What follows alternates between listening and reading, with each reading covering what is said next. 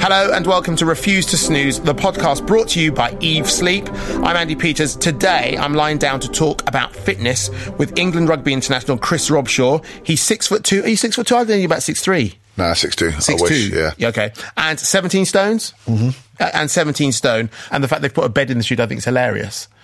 It's a strange setup. Do you know what? It's a strange setup. This is my weirdest interview I think I've probably ever done. But luckily you're with me and I know you, so it's quite good. So it makes it quite relaxing. So are you well? I'm very well, yeah. Back fit. Looking forward to getting stuck into things. My series is called Refuse To Snooze. Yep. Do you ever hit the snooze button? No. So you were a refuser? I am, yeah. Good man.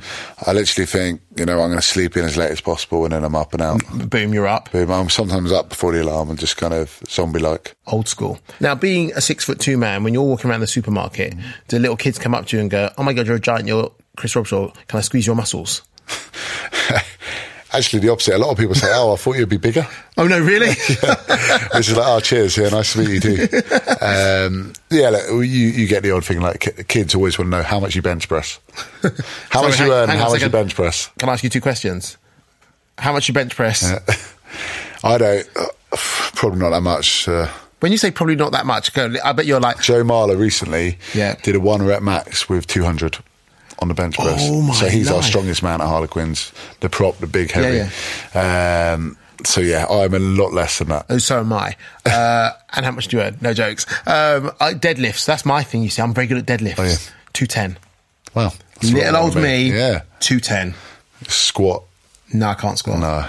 Can you squat? I can't. I don't squat. I've got a bad back. Deadlift, I'm probably at a ceiling of about 150. It's match day.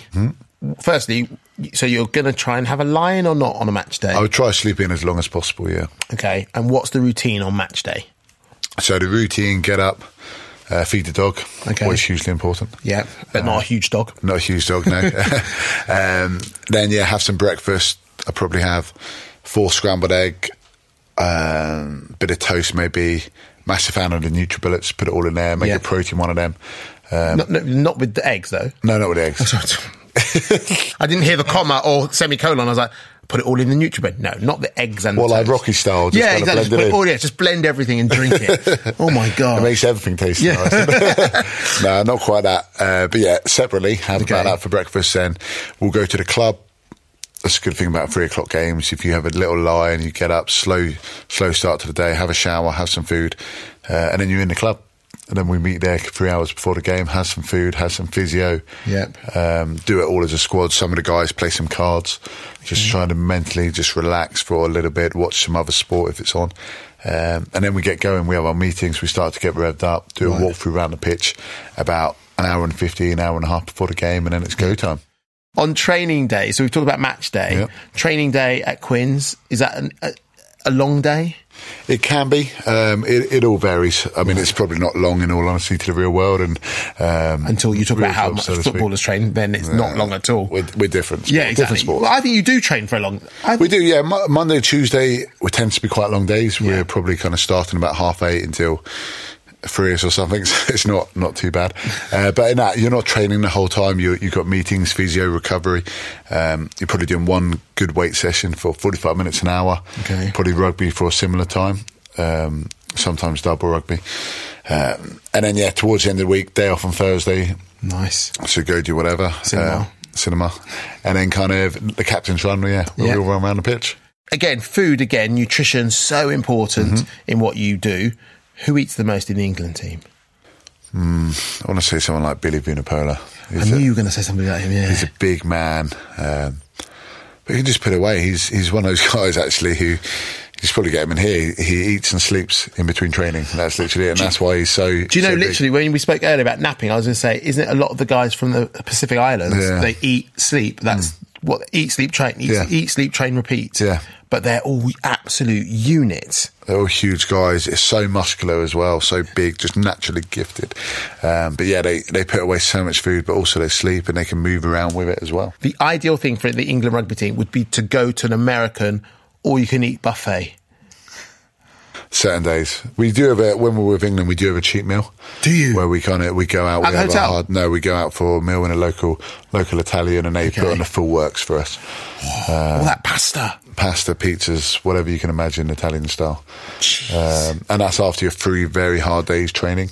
So yeah, you really want to go there and it gets devoured.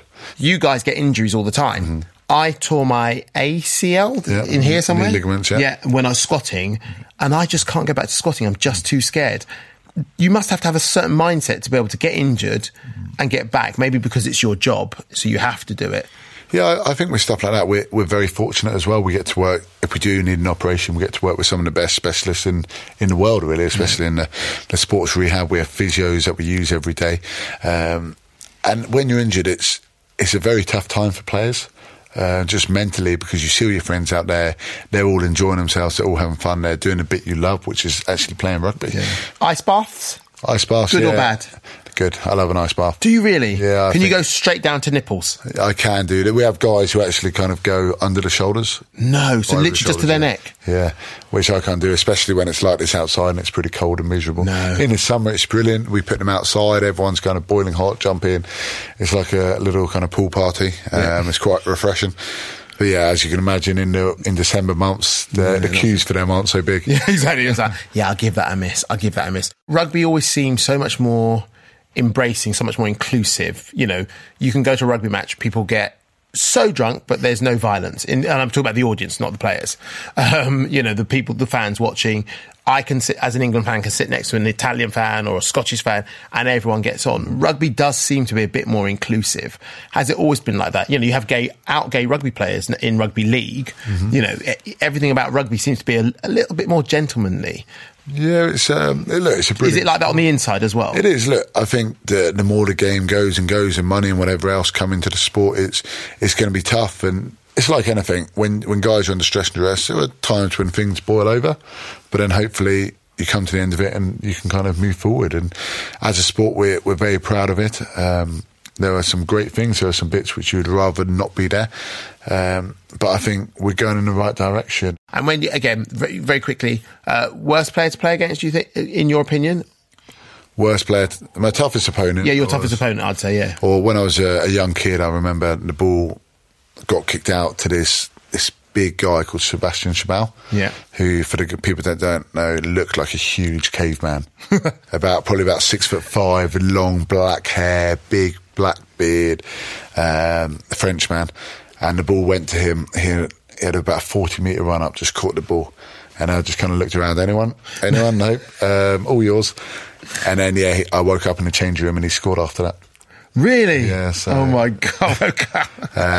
So yeah, he was pretty tough. Oh my goodness. Do you still enjoy it? Is it still everything you imagined it would be? Yeah, very much so. For me as a kid, that's what I wanted to do. I wanted to play rugby, play for my country and aspire to do that. And I think the day when I stop enjoying it and I stop loving it is probably the day when you think it's time to do something else. But at the moment, I still love it. I still get the buzz about competing, training. Of course, there are things in your body which you probably have to manage a little bit more. You have to change your routine. Potentially, you might not train as hard. I'm quite happy now to swap in and out. Whereas when you're younger, you want to do every rep. You want to do every session. When you get a bit older, you're probably a bit more sensible and like, yeah, you can do that one. Well, look, Chris, thank you so much. It's always a pleasure to see you. Good luck back on the pitch. Thank you very much. And at the World Cup as well. Thanks very much for joining me. I have to say, there's a lot less space in this bed when you're in it. Your poor wife, literally. And I bet you do starfish as well. We've got a big bed. We've got a Super King, so luckily, yeah. Hilarious. Thank you very much for listening at home. And as a thank you for refusing to snooze, head over to evesleep.co.uk and use the code REFUSETOSNOOZE2 and get a set of jersey sheets with any purchase over £100. That's valid until the end of May. Tune in next week and I'll be joined by model and author Jodie Kidd to chat all things parenting. To subscribe for the next episode, visit evesleep.co.uk/podcast.